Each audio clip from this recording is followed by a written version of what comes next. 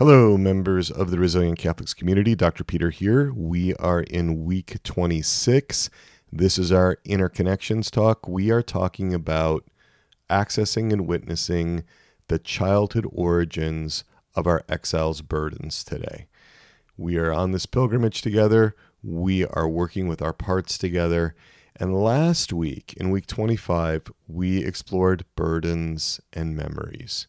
Now, burdens, those are the extreme ideas, the extreme feeling states that accrue from frightening or shaming interactions or events. That was from Richard Schwartz. Burdens have this quality of being unresolved, unintegrated experiences. These are the threads of your life that have not been woven into your life story in an organized and coherent way. So the harmful event, the hurtful relationship, the attachment injury, the trauma, it's not yet metabolized. It was too much to take in at the time, not yet integrated, born by an exile. And those burdens could be painful feelings, grief, fear, shame, rage, could be negative beliefs, could be impulses or desires, body sensations, painful memories. The important thing to remember about burdens in this review is that they're not just memories of painful events. They are experiences that are not yet integrated, experiences not yet metabolized. And so therefore they stay in this raw, immediate state within our psyches, born by exiles. Remember, a memory has to be fully processed in order for there to be this psychological and emotional well-being. You have to be able to make sense of your experiences. Your experiences have to be woven in. They have to be integrated into your life story in a healthy way. Otherwise, they're going to be banished or cut off, encapsulated. That's not good, right? So let's also remember that parts are not their burdens and that children need help processing and integrating their painful experiences. They need someone else who is recollected, who is guided by his or her innermost self. We talked about 5 types of memories in our lives: explicit memories, implicit memories, generic memories, symbolic memories, and body memories. It's not so important that you hold on to all those distinctions. If that's helpful to you, great. But if you didn't get all of that last week, that's okay. That's okay. Today, we're going to discuss how to access exiled parts in their childhood memories. We're discussing how to witness your exiles. Now, some of you have already been doing this. You've connected with your exiles naturally. Your protectors were open to that. They approved. It's been going well. That's great. I'm glad to hear it. Keep going with what's working for you. So this may be a review of what you already know, or what you've already discovered in your own work. And I don't want to hold back anyone who's already been working well with their exiles. So take from this what's useful to you.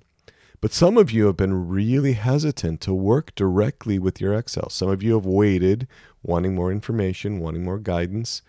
That's what today's meeting is all about. How do we work with the painful childhood experiences that are unresolved? Now, we've been working over the last few weeks. Weeks 21, 22, 23, 24, 25 have all been leading up to this, working with exiles' painful childhood memories, the unresolved experiences. And we've been talking about the importance of working safely and securely. If parts feel safe and secure enough, then you have space to work.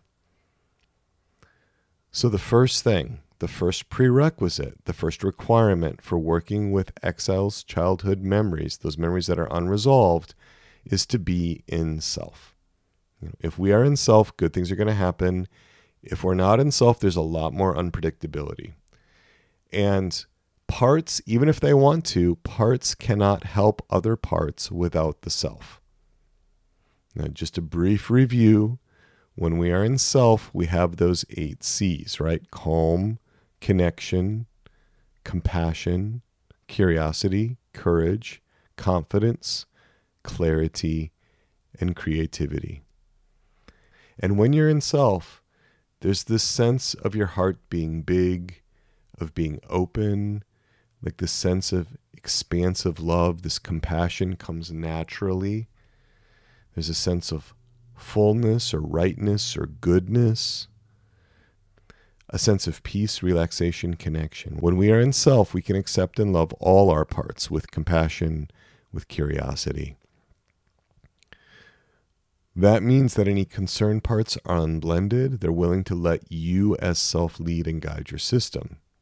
Now, concerned parts, they have their fears. We discussed this in week 19 and week 22. They have fears about us approaching exiles, right? They have fears that the exile has too much pain or intensity, that there's no point in working with the exile, that the concerned protector will lose her role in your system or his role in your system, be rejected. The concerned protector may have trust issues, not trust that the self can actually lead and guide your system.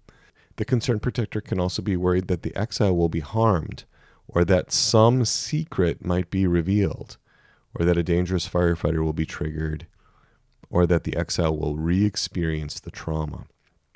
These are all the kinds of concerns from weeks 19 and week 22 that can come up. When we are in self, we're unblended from these protectors. They can still be concerned, but they're giving you space. Right? So when we are in self, we can be separate but near to the part. Not fused with the part, not flooded, not overwhelmed with that exile. We can be in relationship. And this is really important because when we are in self, then we can really witness the exile's story. And while we've reviewed and discussed how to get to know exiles in the last 5 episodes, in the last 5 weeks, now we're going to go all the way back to the beginning of the story. Now, this unblending doesn't have to be perfect, but we do want the self leading and guiding the system, enough self-energy. So if we're going to go back to the childhood origins of these burdens, this assumes that you have a relationship with the exile. Right? We talked about that a lot in week 23. We've addressed issues of trust. We've asked if the exile trusts you.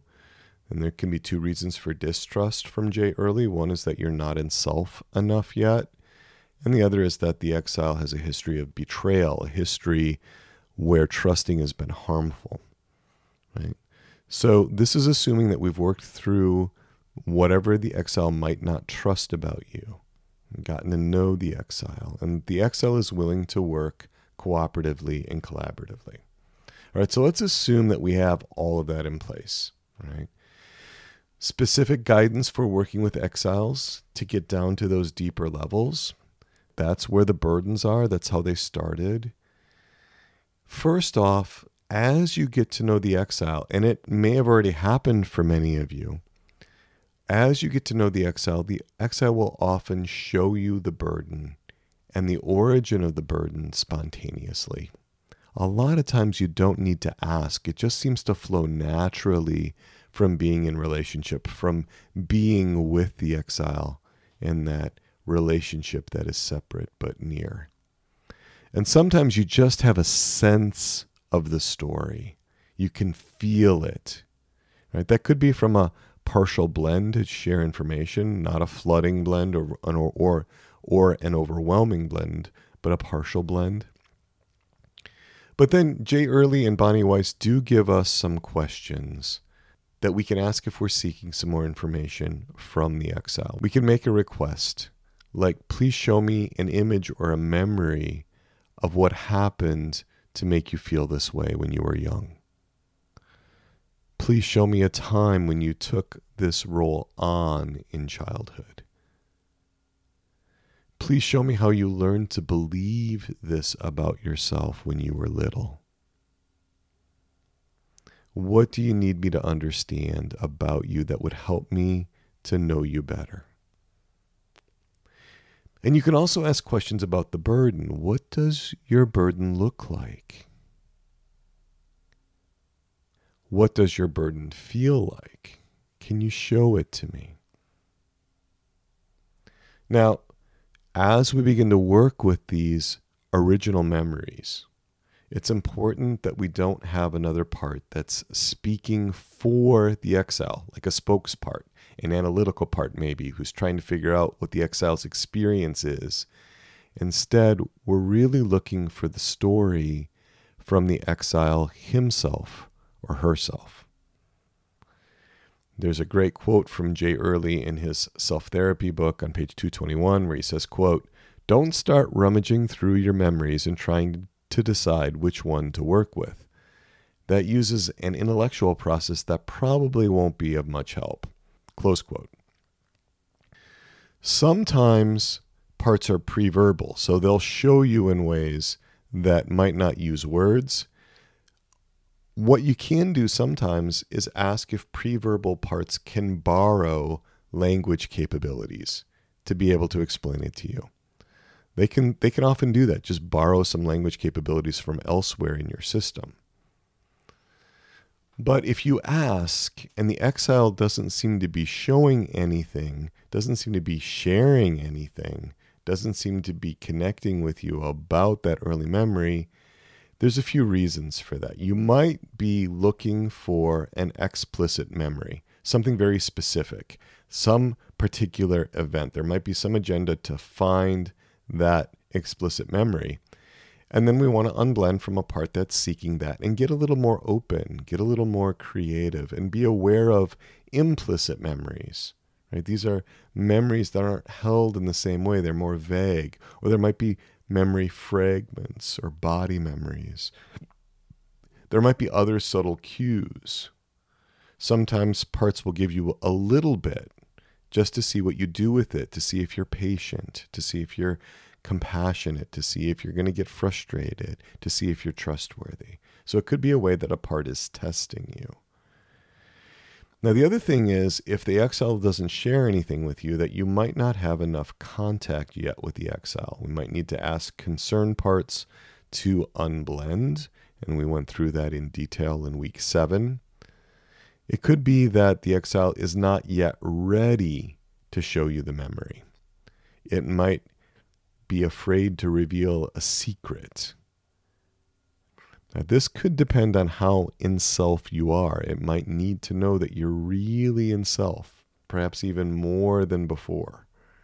And so let's, again, work on that natural recollection, ask parts to unblend, and to reassure the exile if you are indeed in self. So once you are working with a memory, you can ask the exile to fill in as much detail as he or she is comfortable with. This could be images, could be the narrative in words, could be other ways of communicating the story.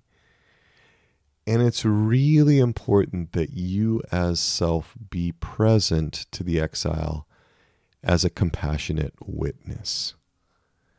Some really painful experiences may come up.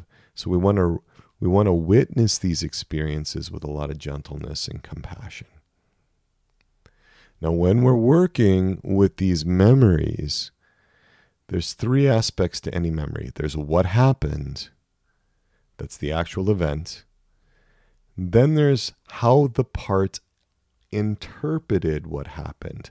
How did the part understand what happened? How did it make sense or meaning of what happened? What does that event say about the part, about the self, about the world, about relationships, about God? We want to also connect into the emotions and assumptions that resulted from the event and that resulted from how the part interpreted the event. We want to understand all these elements. So if the part only shows you the event, ask about the interpretation. How did you, little exile, make sense of this event? What did the thing that happened say about you, or about the world, or about God?